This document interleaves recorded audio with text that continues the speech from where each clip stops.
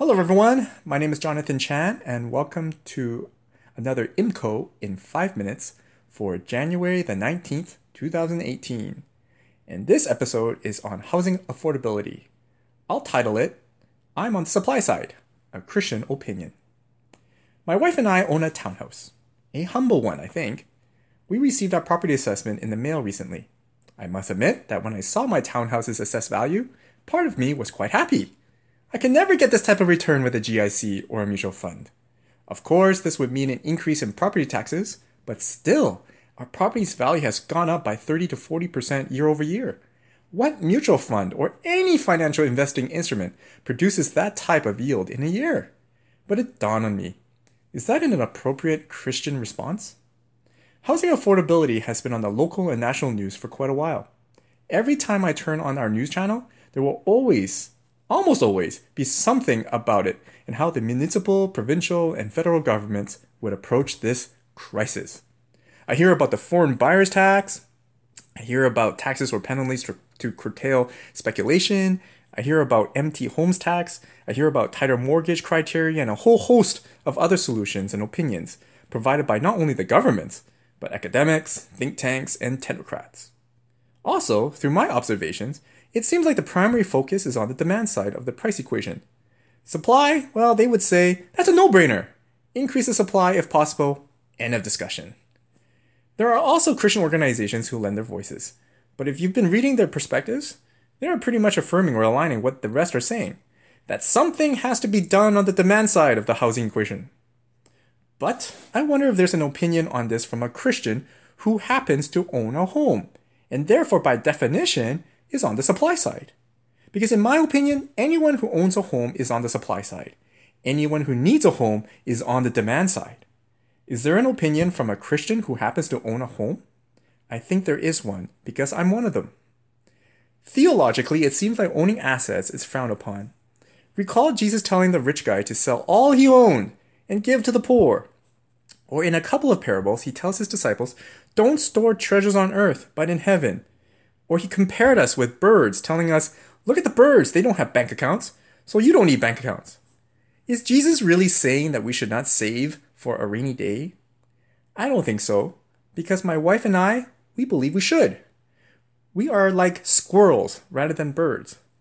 If we look at the stories that surround these dialogues, Jesus is addressing those who save not for just a rainy day, but for the purpose of getting ahead and having advantages over others.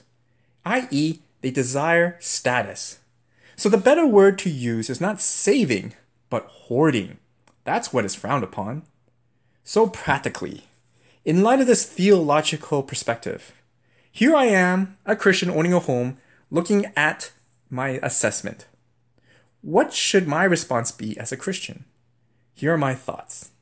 First, I should acknowledge that I am on the supply side of a good that people need for survival. My home is not a Bitcoin. It's a necessity for life. So it should not be treated as a financial instrument, i.e., it should be treated like water, not a mutual fund. This approach leads to the second point. If it is a necessity of life, I need to see this home as a place to live, to dwell, and to remain for as long as I can, not a place to hoard for status, generate extra income, and getting ahead of others. Do any of us want to be charged increasing rent or interest on water? Or vice versa, can we see ourselves squeezing every possible penny from those using the water? And lastly, the word remain. Jesus in John 15 defines the word remain as being fruitful. Fruitful meaning that my presence, my being here, blesses my neighborhood and my community, not my absence. My neighbors should say, and thankfully they are currently saying, we are so lucky to have you here. We feel so connected and loved by your actions. In other words, my presence, my home should be living waters for my community. There are many implications that would probably come out of this Christian opinion. If we see homes as a necessity to life, and that we are called to be a blessing and give life to our communities by our presence and not our absence, should this change the way we look at housing, detached or attached? Should we look at them as investments anymore? How should we list the price of our home if we had to sell, knowing full well that what we're selling is a necessity to life? Should there be a price ceiling? Should we flip homes if we are called by Jesus to remain and be a blessing to our neighbors by our presence? I leave these questions for your reflection. And if you belong to a faith community, I encourage you to continue discussion with them. That's my opinion. I'm Jonathan Chan of Company of Disciples, a ministry for business and working professionals to empower them become exemplary leaders by connecting God's work with theirs. If you are interested in knowing more about what we do, visit our website at companyofdisciples.com. Till next Friday, have a blessed weekend.